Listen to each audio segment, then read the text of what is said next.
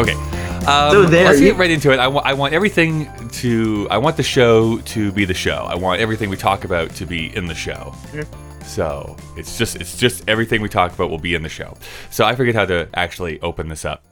Then just make it up. Just make it up. Welcome to whatever this is, the podcast where two guys sit down and try and discover, whatever this is. My name is Kyle, and I'm talking with Grant. Hello. And we are here because of why? What are we doing? Why are we doing this? I don't know. I feel like this podcast has become a once a quarter endeavor, but that's fun for me.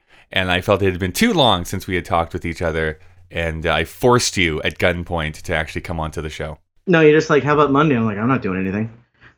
It's Labor Day, man. Whatever. If you would have said, how about Labe. If you would have said, how about any day? I would have been like, yeah, I'm not doing anything. I'm not doing anything. Hey, how about that wedding you're supposed to go to? I'm not going to be doing anything there. I'll just steal to the back. I can't even. Do a quick app. I can't imagine any of my friends getting married. They're all married basically, and anybody left, I don't like you, old maid. You know? Yeah, I'm gonna die alone. No one likes me. I have some stuff I want to talk about. There's actually been stuff I've been watching, weirdly enough. The last time I think I talked, I told you I had not really watched anything at all. I just didn't have time anymore. And now over like the last month, I've been doing nothing but that. So I guess it's good at its time as any to like delve into it. However, I think one thing we do have to talk about first is this huge old summer movie wager. And I think this is like the third year in a row where I have, again, lost. Undefeated. Unless somehow Hobbs & Shaw makes $25 million tonight, which I don't think that's going to happen. But I guess weirder things have. It looks like you are going to win at 59 points versus my 55, if I did my math correctly. Something like that, anyways. How do you feel? Winner, chicken dinner over here. Well, it's funny because I think the only year that I really put an effort into it was the first year, maybe.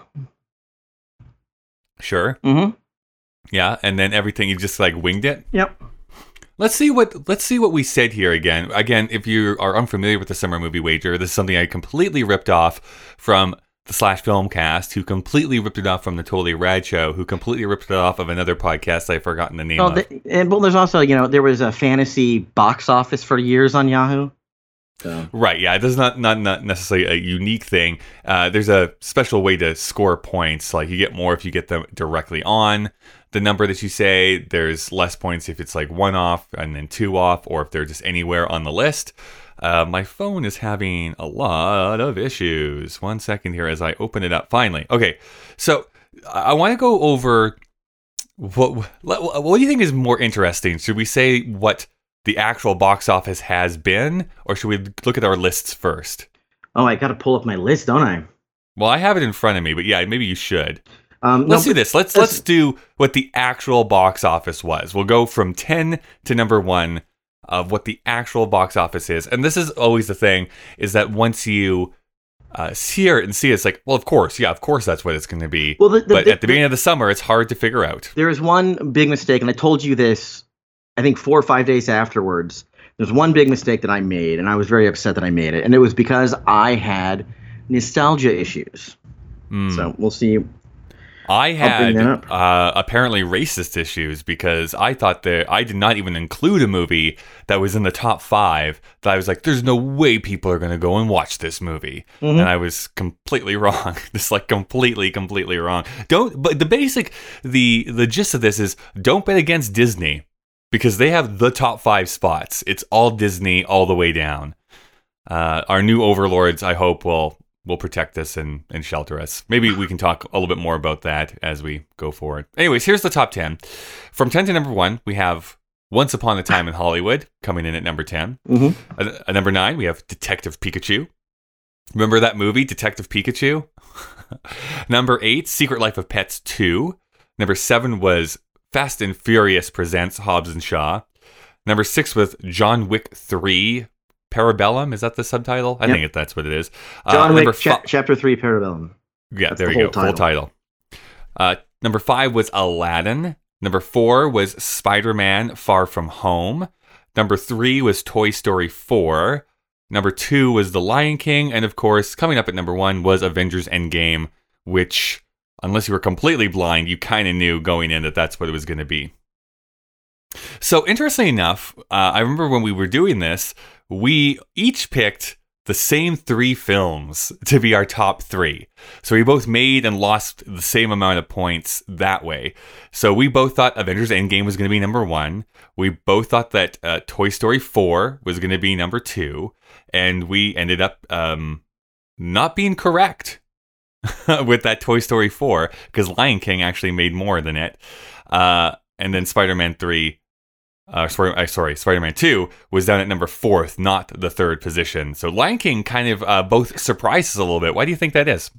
Well, no, and that's my mistake. But when I put it, I had Aladdin way high, and I should have done that. And I had Lion King lower than I should have, and that was my nostalgia mistake because I really love Aladdin.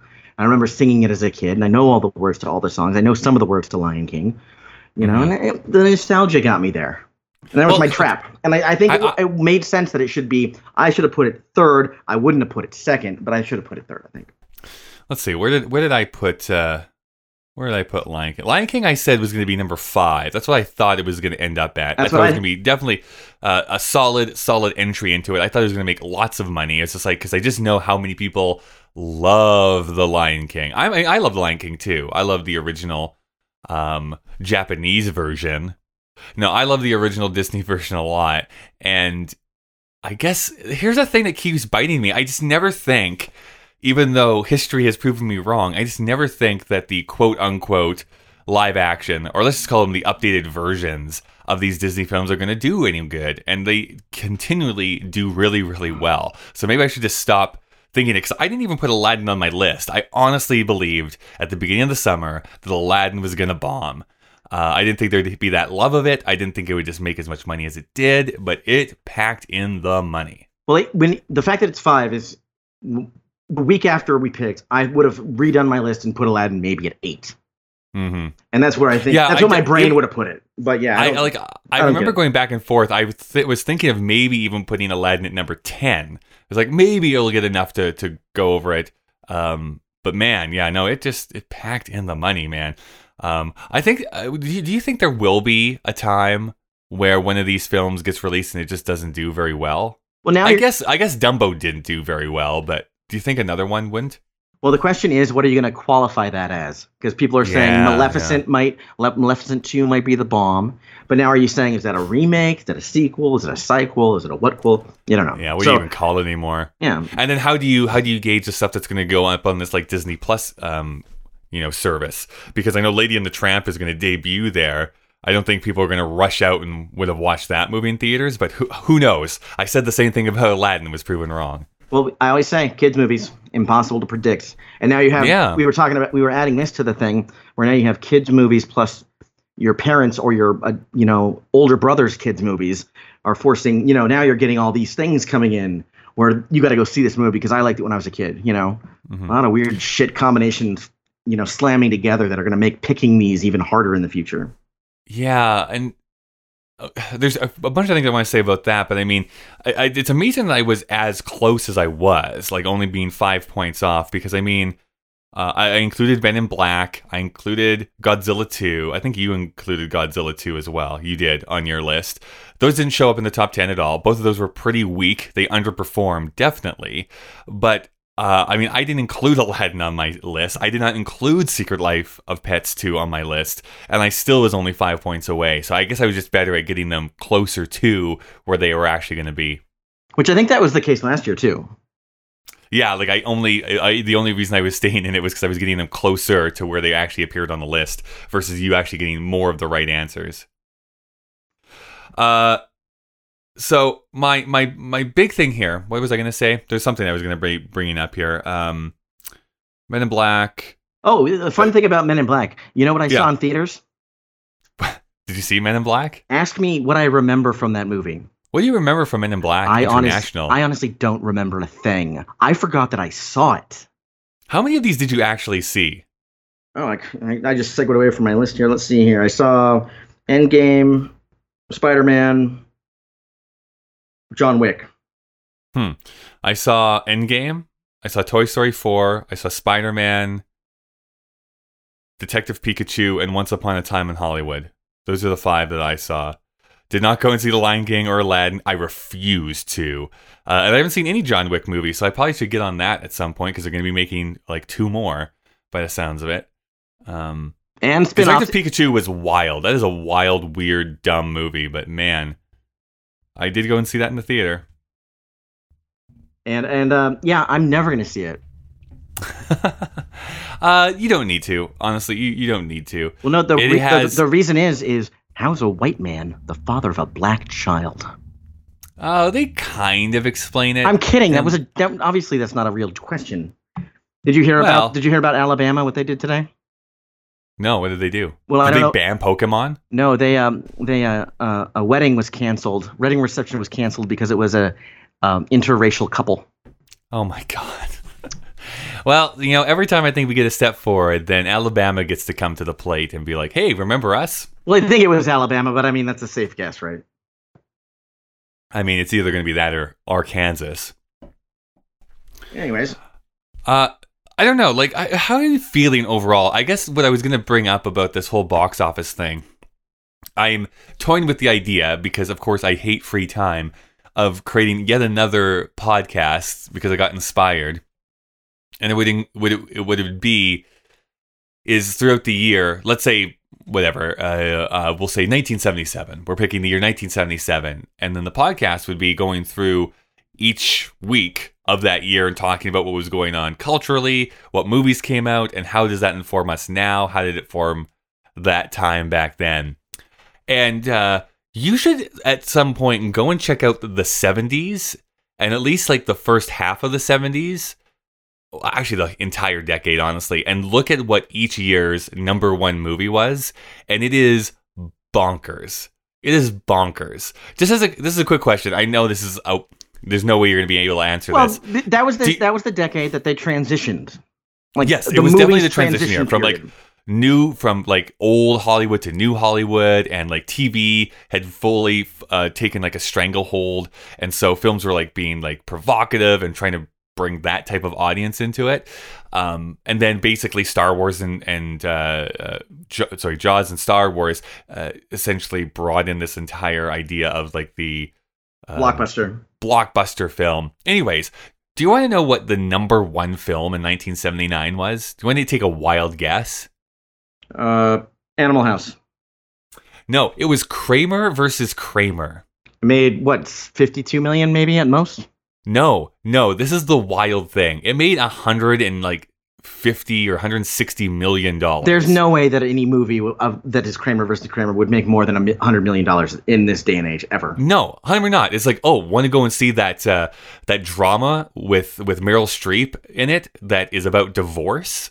Yeah, that sounds like a great time at the cinema. Here's $150 million. To put that in perspective, if you go and do the inflation calculator, it made like just under, we're talking like just a few $1 million under what Spider-Man Far From Home made this year. That's fucked up. That is so wild to me that movie made so much goddamn money. Then there's no reason why it should. Yeah, just to take a look at this, let me just do this little... Just imagine how depressed that year must have been for people. This is what we're going to do. Like, people had to go see that movie more than once. Yeah, like this is like, I'm going to go and see it again. I have to, man. Oh, man, have you seen that Kramer versus Kramer? Here is, like, some of these make sense, right? But here is the top 10 from 1979, okay? I'll go from 10 to number 1. Number 10, The Muppet Movie. That's respectable. Number 9, Moonraker. All right, James Bond getting long in the tooth. But then we go, The Jerk. Number 7, 10. Do you know what the movie 10 is? See, The Jerk could probably be like a Hangover type movie now, coming in with 160 out of nowhere. Wow. 10 is the Bo Derek movie where she comes out of the waves and stuff like that. Alien was at number 6. Star Trek, the motion picture, was 5. Apocalypse Now, Rocky 2, and then the top 2 were the Amityville Horror and then Kramer versus Kramer with $106 million it grossed. So Alien... Mm-hmm. So is low down that list when you would think that the Star Wars like flow would kind of push you to see an outer space movie. Yeah, and it didn't. Yeah, not at all. Basically, what they wanted to watch was like boxing movies, horror, and like divorce pictures. Like it just is so weird. Like even if you go to like 78. Like some of these, like here's the top 10 from 1978, just the year before. We have from number 10 to number 1, Halloween, The Deer Hunter, Revenge of the Pink Panther, Jaws 2, Hooper, which I don't even know what that is, Heaven Can Wait, Every Which Way But Loose, Animal House, Superman, and Grease was the number 1 movie in 1978. It did make more than Spider-Man did in this, like, $159 million in 1978. Hooper was a Burt Reynolds car movie. Jesus Christ. Oh, Jesus. But man, like, you go through some of these, right? Like, which year is it? There's like, oh, yes. Okay, so 1976. Here's a great one. 1976. I'll say this right now. Most of these I do, like the bottom 5, I have no idea. Midway, The Enforcer, Silver Streak, King Kong, the remake of King Kong, In Search of Noah's Ark is number 6. What? The Omen. Wait, what? What is that? In Search of Noah's Ark. I've never heard of that ever. No. Like you say, generally, if you say a movie, I'm going to recognize it maybe, or at least realize that could exist. This is baffling. I know. The Omen, All the President's Men, A Star is Born. It's because one of the many remakes.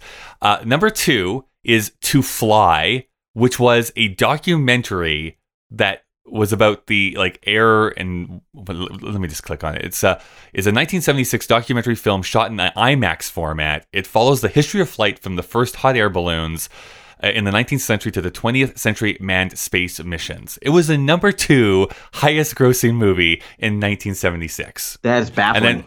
And then Rocky was the number 1 that year. But my God, like what was going on in the 70s that these were like the top grossing movies? That documentary and the search for that is something that just doesn't make sense. But I mean, okay, let's see. In Search of Noah's Ark. Oh my God, it's another documentary. In the Search of Noah's Ark is a 1976 documentary film released by Sun Classic Pictures that explores the alleged final resting place of Noah's Ark. That's what I would have guessed if you would have been like, here, you have to make a guess or I'm going to shoot you in the face. That's what I would have guessed, knowing it would be wrong. How many more years do you think we'd have to go before a documentary was in the top 10 domestic box office? Well, what about March of the Penguins? What was that? I don't know. But I don't think it was in the top 10. Let's just take a look. March of the Penguins. It probably made some bank, but let's see what it made. I think it was in the top 10. Sun Measure production. $127 million. I think it was. All right, that's not nothing. Oh, we're talking global box office or what? I don't know if that's a global. Anyways, that's not nothing. It made some money. Anyways, the 70s were a weird time, is what I'm trying to say. It's just wild to me that nowadays, like, you're not getting in the top 10 of the year unless you are a big blockbuster movie or you're one of those like comedies that just hit randomly, and are able to kind of raise above it. Like, but you can't just make a straight drama, I don't think, anymore and get that, or at least it doesn't seem that way. I think more people are inclined to be like, I'm going to wait for that to hit Netflix before I'm going to go and pay money in the theater. I think we're nearing a spot where, because every week now, every month now, there's a surprise movie that slides into the top 2 or 3 of the weekend box office. It's normally religious.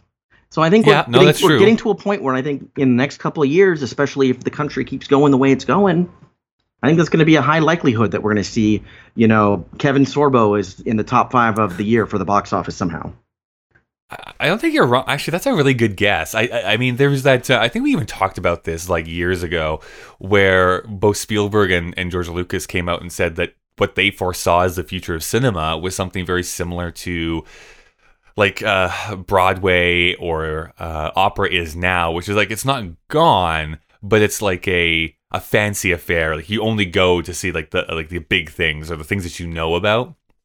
It's not going to be something that you're doing all the time, sort of thing. So it's like, I go to the theater to go and watch The Avengers, but I'm going to stay at home and watch like The Irishman when it comes out and it's 3.5 hours on Netflix next month. I'm not gonna go and see something that's middle of the road. And I can I think that's an interesting take, because I think as people stay at home, people are more likely to go and see some of those films that they are not as representative. Basically, what I'm trying to say is I need to see A Dog's Way Home 3. I don't know, what, Heaven Boogaloo? I don't know, a dog finding heaven. It basically writes itself. My mom and I saw that first one of that, The Dog, and I cried. The dog movie? Yeah. You did not. I did. Why? Come on, seriously, dogs, dying and resurrecting and finding their owner. How am I not going to? I mean, I'm sure it was pure garbage, but I guess you do have that tattoo of Milo and Otis on your back.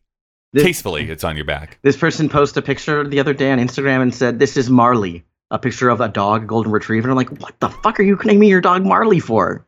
Jesus Christ. Jesus. Did you not see the movie? Did you not read the book? When the dog dies, I'm just going to say, told you. I told you.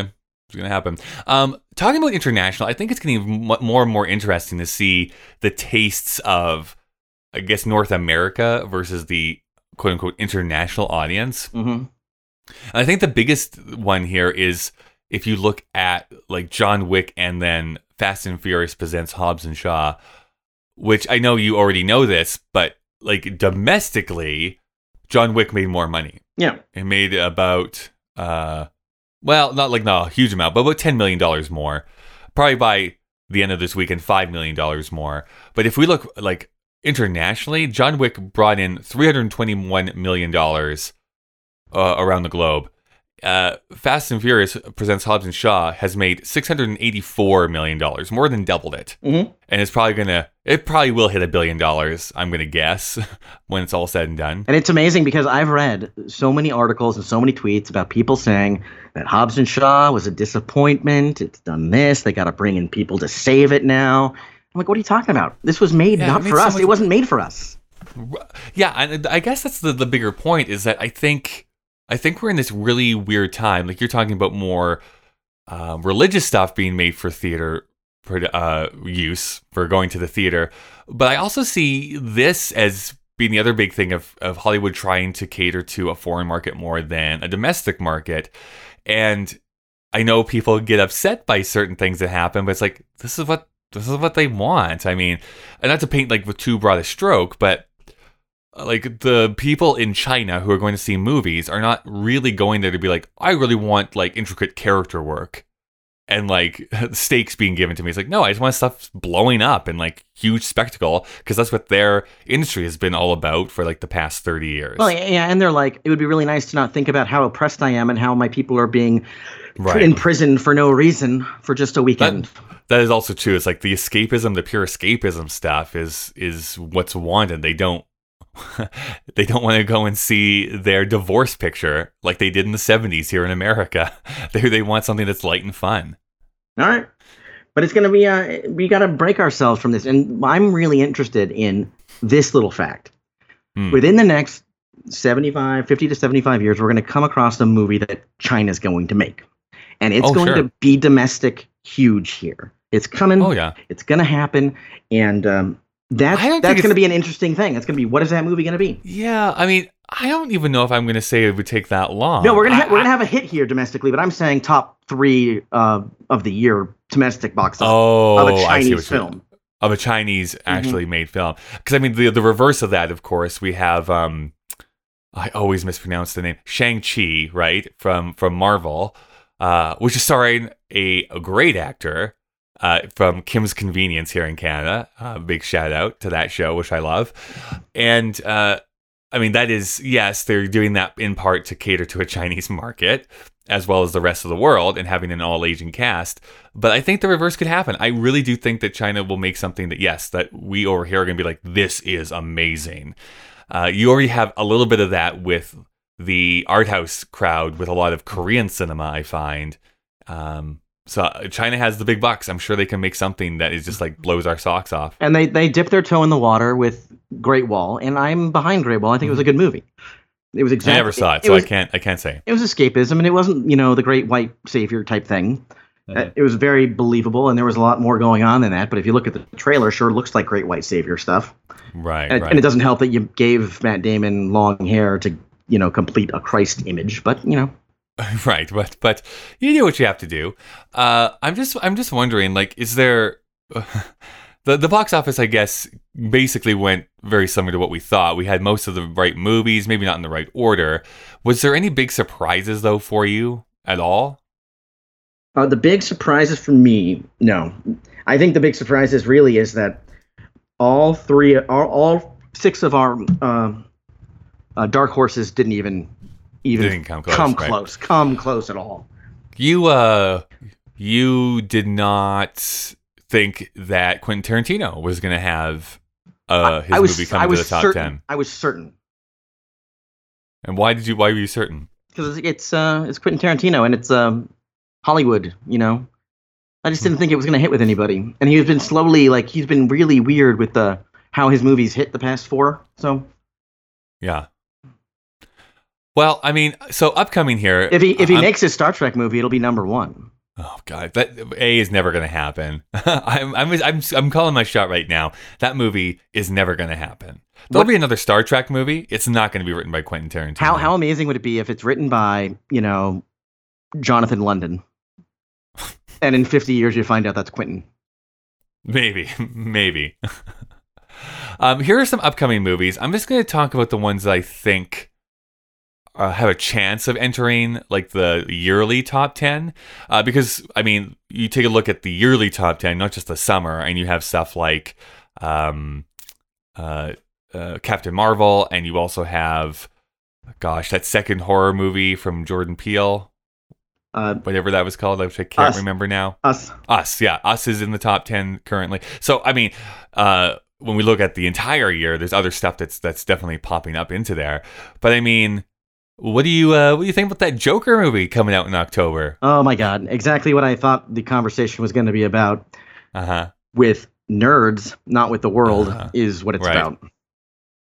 And by nerds, I mean like the social justice nerds that are also movie nerds. Well, yeah. I'm not trying to say social justice something. I'm just saying like they were totally hung on to that. Yeah, and it's a good point. It's a good point. I'm not saying it's not a bad point. But no, I think we can't hide this though. Well, I mean, I don't want to talk around it. I think that there is absolutely appropriate criticism to level at this movie. I have not seen it yet, so I can't really make a bold claim. I've seen the trailer of it. And yes, I think that there is a very fine argument and criticism to be made that this seems like a movie that can be used by not so great people to support a worldview that I myself do not agree with. Well, that 100%, I am down with that. Well, what I say by we can't hide this is that I don't think there's a reason why you should stop something from being made because it might inspire anybody. I agree with that. And I mean, we just had this conversation. I mean, we have this conversation constantly. But I mean, it was just last month with another school shooting in the U.S. And then and Republicans, not to cast them all with a broad brush, but mostly the Republicans, and a few Democrats said that, oh, maybe we should blame video games. And there was this huge uproar online that says, no, video games do not cause people to go and shoot people. And I feel like that same argument, though, is being made here by the same people who were laughing at that criticism a month ago, which is like, how ridiculous is it that they're blaming video games on this when it's obviously a gun problem? And here it's like, oh, we should blame this movie for inspiring people to go and enact crazy things, when I don't know. I just don't know how I feel about that. I really truly believe that, yes, you can take anything and use that to support a corrupted worldview, but I don't think that this movie is meant to inspire that. No. I haven't seen the movie again. I don't know, but I doubt it that that's what's going on. But I guess I'll say that more when I actually do watch it. If this movie came out in 1991, no problem. Like, hang on, just ripped my headphone jack out again. How many times am I going to do that? He can't hear me at all, folks. We could say anything right now, and he would have no idea what we're saying. Hello? Hi there. Are you still on? Are you on the phone? There we go. I'm back. Hi there. Can I sell you some cookies? Can I what? Can I sell you some cookies, sir? Yeah, thanks. I need to go to London. I forget. Oh no! Remember what's that movie where Michael Douglas takes the law into his own hands and goes falling down. Falling down. You could totally get into that thing, saying that would have been. It's definitely people. Falling down. I mean, I made this comment online and you totally shut me down. Although I think most of the time when you shut me down, you're being funny and I don't catch it quite as quickly as I should. But I'm like, this feels very much as a comment, especially because they have Robert Downey Jr. Oh my God, Robert De Niro is what I meant to say, because they have Robert De Niro in this in a very specific role. That this is very obviously a comment on King of Comedy from Scorsese, which dealt with a very similar concept. So, I mean, these types of movies have been made before that have not been latched onto as much as the Joker necessarily, that character, that iconic character. So I don't know. Yeah, I'm with you in that I can't condemn a movie based on its subject matter. Well, I shouldn't say that. I can condemn a movie based on its subject matter. I just don't think blaming it on the way that others conduct themselves is actually appropriate. And by the way, I was criticizing not that is a very salient point that you make, that it was clearly he's put there to diffuse it and point it out and key into it. But you just said, I wonder how long it's going to take people to catch on the connection. And I was like, they caught it on from the beginning. So that's I was just being a dick at that, yeah. Right. I mean, I'm sure the Matt Zoller Seitz or the oh my God, Tony, the guy who writes for the New York Magazine, who I'm blanking on his last name. Those types of people are gonna, or the AV Club are probably gonna understand that and reference it. I just don't know if a Joe Q public necessarily is gonna see that and be like, "Oh, King of Comedy," that 1980 Scorsese film that nobody talks about. Mm-hmm. Yeah. So Lighthouse is not gonna make any money, but I cannot wait to see it. No idea what that is. Oh, have you seen the trailer, the black and white with Robert Pattinson and Willem Dafoe? Oh, okay, yeah. Yeah, I can't wait to see it. It looks great. The Irishman, which I'm excited for, but no one is probably going to watch either. The fact that they've made, how many movies have they made about this guy now? The Irishman? Who? The Irishman. Oh, I don't know. Like, who's the movie? Oh, it's about Hoffa, right? Is that basically who it's about? Sorry. Frank Sheeran, the mobster. Sorry. Yeah. How many have they made about this guy? I thought there's been a bunch. Oh, could be. I don't know. Basically, it's a Scorsese mobster film, so I'm kind of down for that. It's kind of my milieu a little bit, but we'll see. And it was written by Steven Zaillian. Oh, I love Steven Zaillian. It's a Beautiful Day in the Neighborhood, which is the Mr. Rogers biopic. I don't think it's going to make a ton of money, but sure going to get a Best Actor nomination. Oh, sure. Bombshell, which is like the Fox News thing, which I feel half the country is definitely not going to watch, and the other half is going to be like, I don't care enough to go and watch a movie about this. Well, I don't know if you noticed, but Trump and them are fighting. Who? Those three actresses? Or no, Fox News and Trump are fighting. Oh, that's right. Yeah, they're not on the best of terms right now. Here's my bold prediction. I don't know if it's necessarily bold. I think that Cats is going to get a lot of hate watchers, and it's going to make a bunch of money. I'm not going to see it, but it's not because I'm seeing it. I'm seeing it opening day, buddy. But I cannot wait to watch that entire thing and be like, that was fucking awful. Yeah, I'm not hate watching it. I just don't care. Yeah. I haven't even seen the trailer. I'm like, whatever. I don't think it's going to make. I can hear myself somehow through your microphone. Oh, now I'm gone. I think you're going to love it. Yeah. By the way. Cats, you mean? Yeah, you're going to love it. Oh, maybe. I don't like Cats the musical, so I can't see me loving Cats the movie, but I guess I can be proven wrong. I'm actually very much looking forward to Little Women. Again, not going to make a ton of money. I'm going to call it right now. Not going to make a lot of money. But 1917 maybe people will feel like it's kind of like Dunkirk, but directed by Sam Mendes. So those are the big ones I can see. Of course, I guess Star Wars is coming out too, so I mean, it always has a chance. But I feel that maybe more people were upset by the last movie. I don't know. What's your sense on that? Do you think that this next Star Wars will be like, oh my God, like J.J. Abrams is back, I can't wait to see it? Or is like, no, the bridge was burned, I don't want to go and see that movie at all? Oh no, they're all going to go see it. All of them. It doesn't. You could just apply all those definitions to everything except for the I'm not going to go see it, and they're going to go see it. They're going to be people that said, I liked the last one, I'm going to go see it just to see how much they screwed it up. I didn't like the last one, I'm going to go see it to see how much JJ brings it back. I want to see, Boyega, I want to see all those guys. I want to see Ray be bad because Ray's going to be bad. I need to see whose Ray parents are. I need to know who Ray's parents are, or my entire life will have no meaning. And it better be somebody other than junk garbers, whatever they are. It has to be a Skywalker, because every Star Wars story has to be a Skywalker story. I would love it to be, there's a lot of characters, and if they're going to do the Old Republic, And you can easily bring an Old Republic character back to be her ancestor. So, yeah, just saying. Spoilers coming up possibly for Solo, the Han Solo movie. Did you see that movie? Yeah, of course. Okay. So, spoilers for it coming up, you've been warned. But at the end of that, when Darth Maul shows up, I know that a lot of people freaked out about it. And I was just sitting there being like, this is stupid. I hated it. I didn't like that movie much at all. But, I mean, that point in particular was like, okay, I guess we are just in full crazy land where we're just going to bring everyone back from the dead, I guess. Well, no, but he was already back from the dead.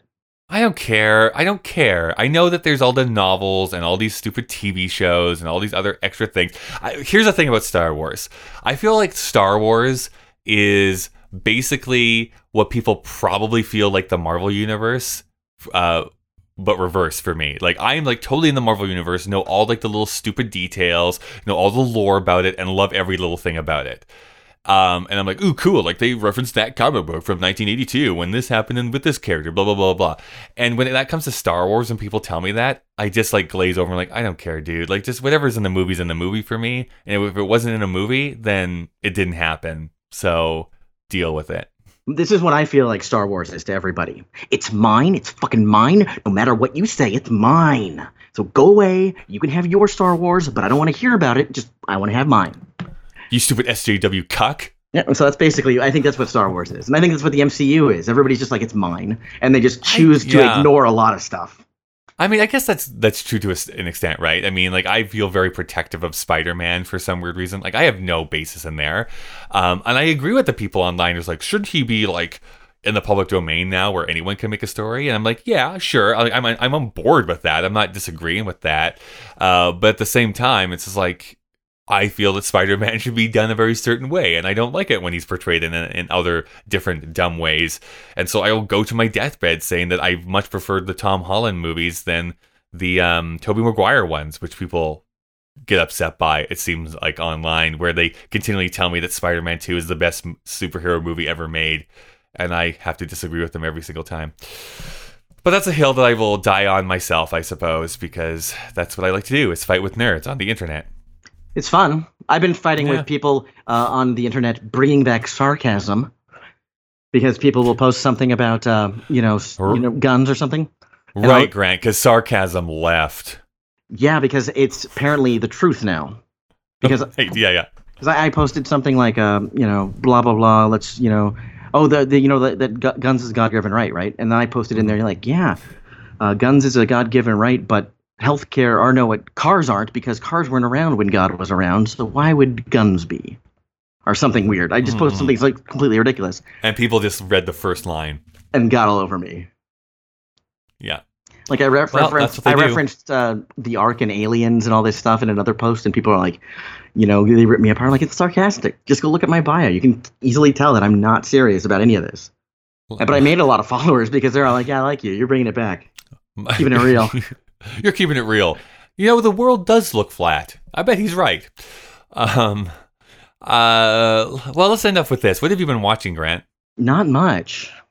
To be honest, yeah. Handmaid's Tale, I guess, is what we're going to be talking about. Oh, and really? Okay. And I've only been watching the third season. I haven't watched the first two.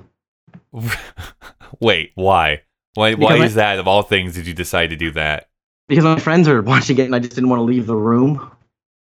Oh, I see. So you were watching it with friends. Yeah. You seem to be going out, pushing yourself out of your comfort zone and actually meeting friends in real life here recently. What's going on with that?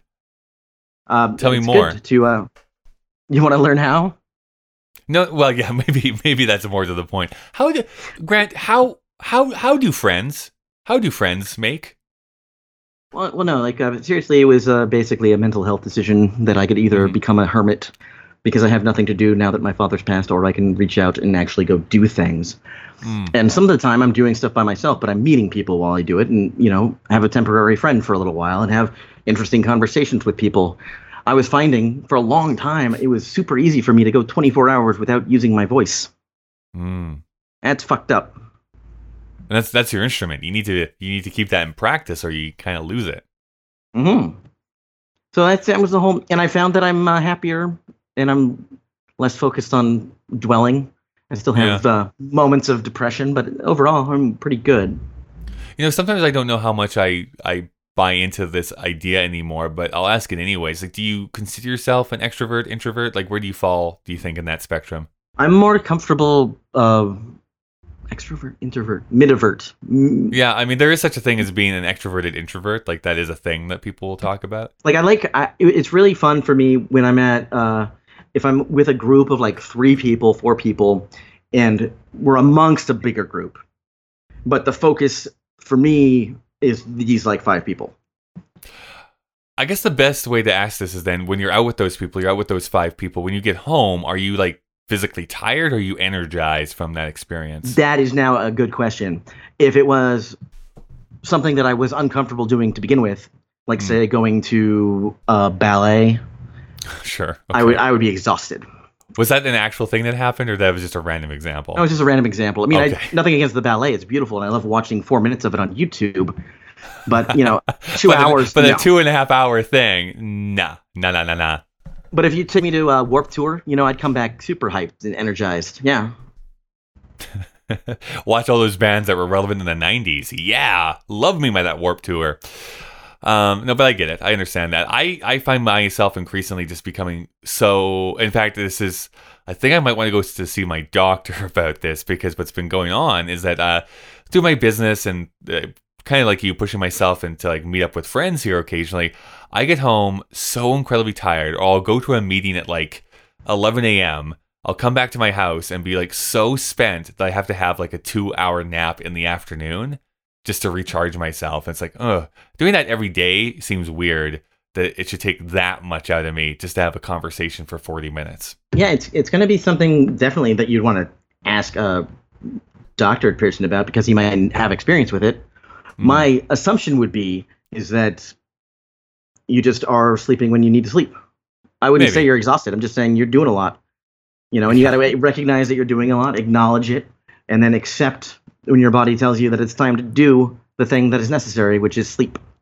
Yeah, I guess so. I see where I'm insomniac, so I don't have that problem too often. But when I get exhausted, all of a sudden it's 10 in the morning and Grant's having a 2-hour nap.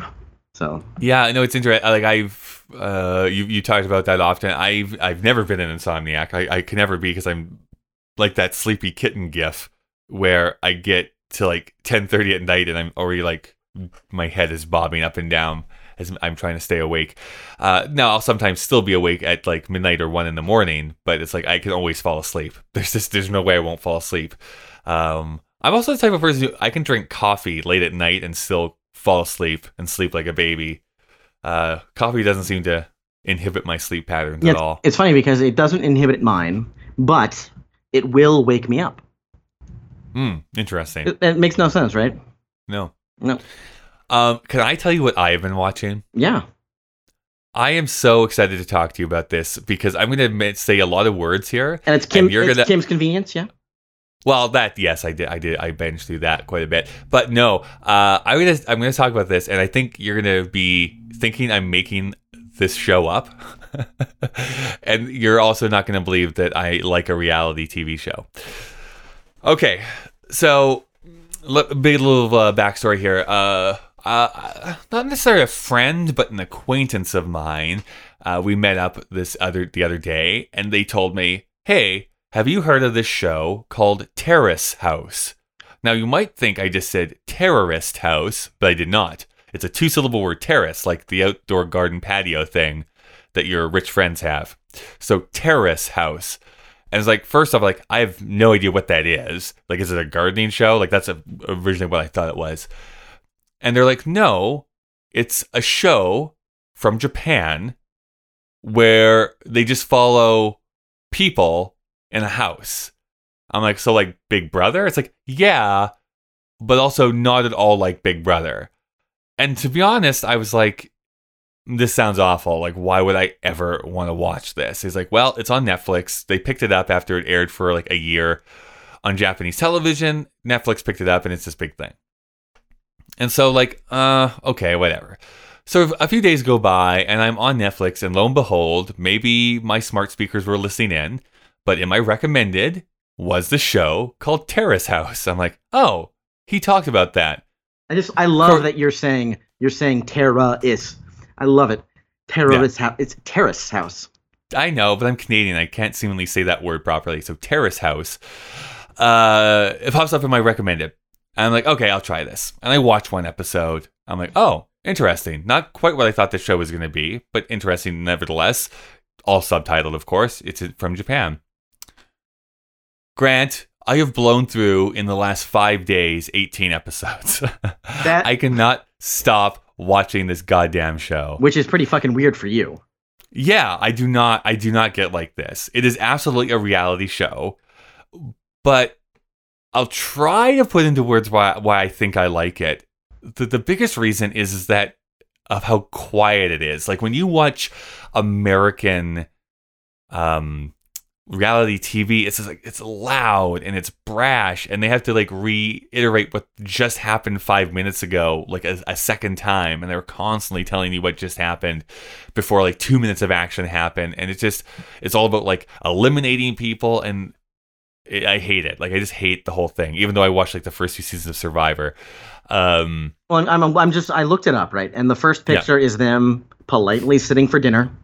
Oh my God. The second picture is them politely sitting in front of a TV around a really nice table, a huge like cement table. It's exactly what it is. So what it is technically a dating show in that they have at least this first season that's on Netflix. I can't, I guess, speak to the next 2 seasons that they have. But it's like they have 3 guys, 3 girls, all in their 20s. And they can find love if they want to, potentially you could just be there because you like want to make friends and be in this house. And so they're super polite. Like it's like, hello, how are you? Like, do you drink? Like, what do you do for your job? Are you seeing anyone right now? They always like to ask, are you half? Because that's really important apparently in Japan, whether you're full Japanese or not. And then it's just them existing. It's like them hanging out. Like they don't have to stay in the house. They all have jobs, so they leave to go to their jobs. They meet up again at night. They'll maybe go on a day trip with each other if they both have a day off or something together. They have these like natural conversations, and there's still drama there as like people like decide if they like each other. But it's all like very sweet in Japanese, where like they have to be like very polite and like ask permission, and like holding hands is like the biggest deal in the world. And then occasionally what will happen, usually about twice during the runtime, each episode's around 30 minutes, they'll smash cut over to like the hosts, which are these like 6 people on a couch who are now just going to talk about like what they think is going to happen, like why did this person do that, and they make jokes back and forth. Some of them are Japanese comedians, and it's just, I don't know, it's just a lovely sit. Like I just love sitting there and watching these people, to the point where on one of these last episodes, it's like, how many signals does this girl have to give to you? Obviously she likes you. Why are you stalling for time? Like I'm being so invested in these people's lives. And something I didn't realize, maybe spoiler for those of you who are going to start watching the show, is I didn't realize that at any time you can decide, I don't want to be in the house anymore, so I'm going to leave. And then they'll just replace you with another person. And it's just, I don't know, it's just a fascinating character study to watch these people grow, learn, laugh. It's just a great time. I don't necessarily know how like the show ends, like how each season wraps up, and then they'll start with a brand new set of people. But like some people have left, some new people have come, like interactions have happened. It's just, I love this show, Grant, and I think more people should watch it. In fact, if you read the Wikipedia, apparently Netflix was shocked that anywhere outside of Japan actually liked it. They did it because they could see that people loved it in Japan and thought, hey, let's buy this and have more people in Japan, like, you know, subscribe to our service. And then weirdly, Europe and in North America, it became this smash hit, and they don't know why. So they've just greenlit a bunch of more episodes for people to watch. Well, it's unique. It's something new. It's different. People forget that unique and different is important and very, very good. Mm-hmm, mm-hmm. And everybody gets lost in the same. Let's just do the same. It's just like it's Die Hard on a bus, you know, and you just live in the samesies when you realize it could be a whole new, anyways, a whole new thing. And that's what this is. I mean, I'm sure in our next Quirly episode, I'll have seen all 3 seasons at that point. I'll probably have blown through them all. And by then, I'll have not watched anything. I was gonna say you should watch at least the first episode and see if you like it at all. The other show I've been watching, I was bringing this up. Were you ever a fan of the movie Dark Crystal? I've never seen it. I just knew that it was a Henson thing and it was dark. That's all I knew. Yeah, and I'm a Henson fan. I will say I also, until last week, had not seen the movie The Dark Crystal.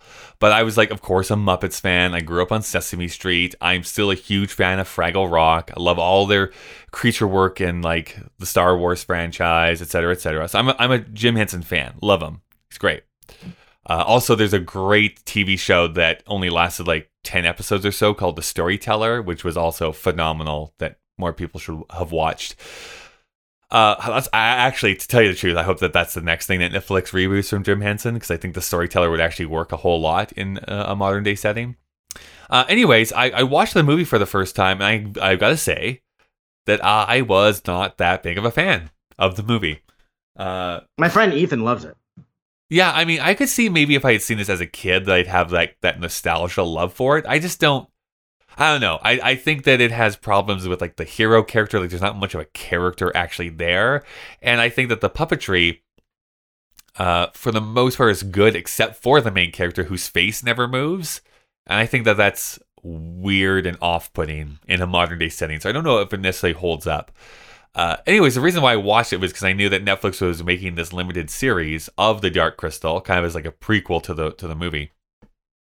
So I've seen the first 2 episodes of that, and I've got to say, so the first half of the first episode, I also wasn't that big of a fan. I was like, maybe this isn't for me. Like, maybe this, and that's okay. It's just not for me. It's not the thing that I'm going to like. But then, there's a plot thing that happens halfway through the first episode that kind of hooked me a little bit. And then I thought that the second episode was actually really fun and funny and interesting enough to like garner my attention. So I'm going to continue on with the series and see how it goes. But I'm thinking that maybe with the updated puppetry and special effects that they can use to offset it a little bit, with I guess this better filmmaking and facial controls of the puppets, I think it's just letting itself to be maybe something that I can like as an updated version without having to like the previous version at all. So we'll see how that goes. And you're just happy that Taron Egerton's getting a check.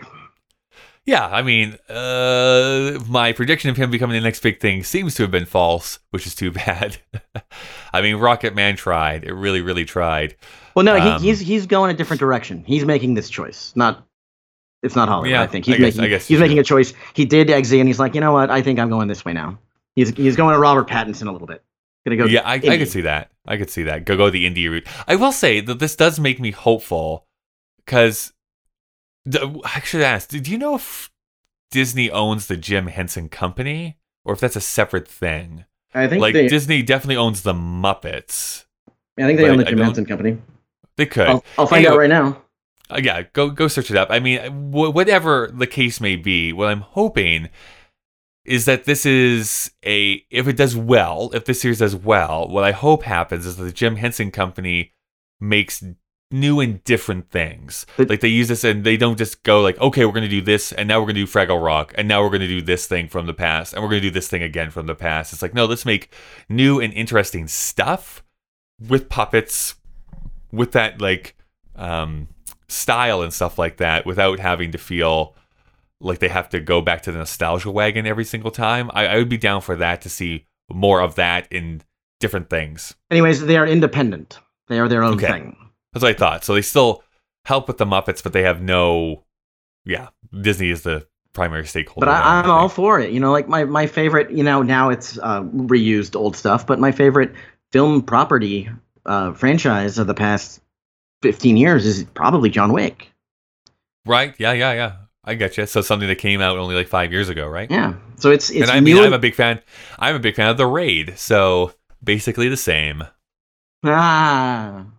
Mm-hmm. Jerk. I don't know. What else do you want to talk about? I don't know. I'll give you the last topic, and then we'll wrap it up. You're asking me? I'm so far out of the loop with the world now. I know. Well, you can talk about anything you want. Okay. Let's pull up. So everything's so political now. I just don't care. Yeah, I know. I don't necessarily want to do that. And oh my, that's your penis, Grant. Come on now. Oh, I didn't know that it was on FaceTime. Oh, I'm sorry. Oh. I have no idea. I haven't even thought about anything. I should have been thinking about stuff while you were. Maybe. Well, let's end up with this here then. I mean, we didn't really touch on it too much, but what do you think of season 3 of The Handmaid's Tale? It's good, and I had to ask a couple questions throughout the first few episodes, and I basically got understood now. And so wait, they're all women? They're all men in drag. Right. Yeah. So wait, this is all Dame Edna? What's going on? I just referenced Dame Edna the other night, and nobody knew who I was talking about on Twitter. Oh boy. Oh boy. Well, we're old, I guess, now. It's sad. Because I was talking about how I get headaches when people get near my eyes, and people for some reason have been bringing up what's your worst fear lately, and I keep saying the same fear, which is walking down a dark alley or a dark room or a dark whatever, and a hook goes in my eye, and I end up blind, and that's been my fear for decades. It used to be 2 hooks, but now my right eye is basically blind, so who cares? Now it's 1 hook, and people would ask me a bunch of questions, and it would eventually get to I get headaches because near my eyes, all this stuff. And makeup would come in. I'd be like, people have to give me an extra half an hour or whatever of makeup time to get my eye makeup on. And they said, well, why don't you just do it yourself? And then we get into and the whole conversation kept going. And I said, well, if I did it myself, I would just go full Dame Edna. And then no one knew. No one knew. Just crickets. Something that popped up. I mean, one of the things that has always scared me for many, many years because of a very poor decision of watching the original It miniseries very late at night when I was like 7 years old. So I was terrified of clowns. But someone made a good point here. I was listening to My Brother and Me, and Justin McElroy made the comment about how I think we've gotten to a point where the true subversive movie would to be make a movie about a clown who is actually funny. Because literally every movie that's made nowadays that has a clown it's like a creepy clown or like a disfigured clown or an angry clown. So making something where they actually told jokes and were funny would be like, whoa, this is new and weird. What was it about though that the It series that made you creeped out? Well, I mean, it's interesting because if you look back at it now, it's so either tame and it doesn't necessarily hold up at all. It was honestly. Oh my gosh, the person who played Pennywise in that, Mr. Frank Anfurter, whatever his real name is. Tim Curry. His performance, this creeped me out, and I think there was a point where like his face becomes like super disfigured, right? And it just, I didn't like it. It creeped me out a lot. I also saw a Freddy Krueger movie when I was too little, and then that creeped me out too. So like knives and stuff is always squigged me out a bit too much. I don't know. I watched horror movies when I was too young, and now I'm afraid of everything. Do you get afraid of the dark sometimes? Like do you have a garage? I don't. No. Pure darkness, yes. If there's even a little bit of light, no. I am not scared. Because I get this thing where I open the garage door, right? I'm going to take garbage to the garbage can. Open the garage door, and the light from the house goes into the garage. And I'm fine, and you can see the edge, the door to the outside where I'm going. It has light seeping through it, so it's fine. I can see that, and I go. But then when I come back the other way, there's no light seeping through the door to the house, and it's just pure emptiness. And every time I do that, I think just turn on the light before you go through it, and I don't, and I get scared on the way back. And then the hook comes into play. Always the hook. There was this moment. I don't know how old I would have been. I probably would have been a teenager, maybe 13 or 14, and I honestly think that it was probably my mind literally playing tricks on me. But I grew up on a farm, so I was coming from the barn down to the house. The house is lit up, but I had to turn the light off from the barn and kind of walk back in the dark to the house. Very natural. This always happened. We're always supposed to turn the lights off in the barn when we left it. So I did that, walking back, and to this day, I am certain that I heard it, even though my parents all think that I was making this up, that I heard someone just mutter something behind me. I'd like not even a recognizable word, but it was like it sounded human, and that they were right behind me. And I ran as fast as I could to the house, and like there was no one out there. Like all my siblings and my parents were inside the house, and I was freaked out.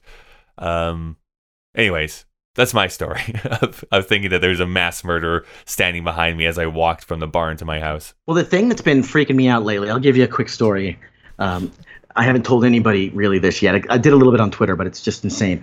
I've been seeing a lot of coincidences lately and a lot of things that I thought happened before. So deja vu, coincidences like glitches in the Matrix, or I'm reliving a whole day over again, or somebody's by the way, Matrix 4 coming out, right? So or somebody is going to say something. Like I had plans with somebody and I'm like, they're going to cancel and this is going to be the reason why. I just knew it.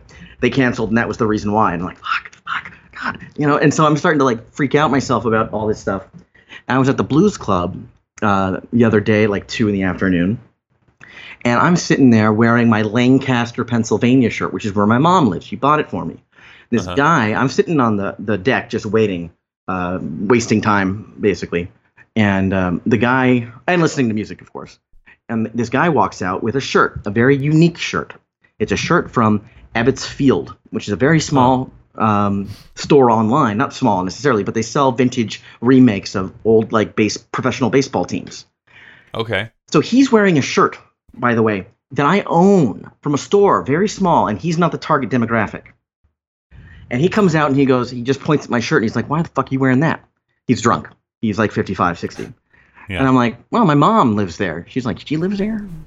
I was born there. And then he goes off and all this stuff. And then I'm like, that shirt you're wearing, right? And he's like, yeah. And he says the team. I can't remember the team now. He's like, yeah, I have that exact shirt at home. Huh. So it's just stuff like that. Stuff that is not normally that big of a deal. But when it's compounded with, 3 or 4 times a week, something like that happens. So now my biggest fear is that I'm in the Matrix. You're the NPC character that has figured out he's an NPC character. That's great, yeah. It was great because I did have a nightmare where that was kind of what was going on. Mm-hmm. Where I don't normally have nightmares because I normally have lucid dreams, or at least I know it's a dream. Yeah. And what I was doing was I was laying in bed and I felt this thing on my arm, and all I heard was this. It was like really blurry, all this stuff going on, and they're like, I would hear, he's waking up, and I'm just like, oh shit, what does that mean? And it's like, just don't worry, just give him more. And then basically I would go back from like a very blurry, like scientific room back into a sleep, and then back onto like a street. I've never suffered from sleep paralysis, but I have a fear of succumbing to sleep paralysis where something is happening and I can't react to it because I'm actually paralyzed. Anyways, that's a fear that keeps me up sometimes. Yeah, there was a movie that I saw, or was it an Outer Limits episode, where the character was they thought he was dead, but he was really not. And they basically started dissecting him. Mm-hmm, mm-hmm. Yeah, that freaked me out for a long time. I was something like 10 when I saw that. Yeah. I'm going to put you on blast here for a bit, which is not that I should be on Twitter either, but there was a little notification on my phone said that Grant has made a Twitter post. And you say, hey, Netflix, time to get Terrence Howard and 6 Japanese singles to live in a house together. Terrence House will be a hit. You son of a bitch, you were making tweets while we were talking. And I'm pretty certain, by the way, the greatest part about that show would be him teaching 6 Japanese people how to do his math. Incredible. I think the best part of that show will be him telling them how to land a part in a Marvel movie and then walking away from it. Yeah, while it blows up in the background. But I don't mean explode, I mean make millions upon billions upon trillions of dollars. That's right. And calmly walk away. Well, Grant, thank you so much for podding with me here today. You can find us, I guess, at whatever pod on the Twitter, although we don't really post much on there anymore. But you can definitely follow me personally at the Kyle Marshall. Grant, what's your Twitter? Twitter.com/Fejimans, FEJIMANZ, or said, depending upon what country you're in. I don't know what it is in Japan, though. I don't know. Yes, I don't know. Probably means something very, very wrong. Wouldn't it be fun if you found out that Fejimans was something in a different language that you had never known before? It would be amazing if it was only one of two things. Something horrible or something great. If it's boring is the worst. Yeah. I believe in Chinese it means Chairman Mao's penis. Well, that's great. That's great. Mm-hmm. Uh-huh. It would be probably not good. Because they're not going to wear a condom. And they're not going to tell anybody they got a disease. So that's what I'm saying. I will be calloused, I will be scarred, and I will have scabs, and I'll have drips. I wish I knew more about Mao. What's that, ma'am?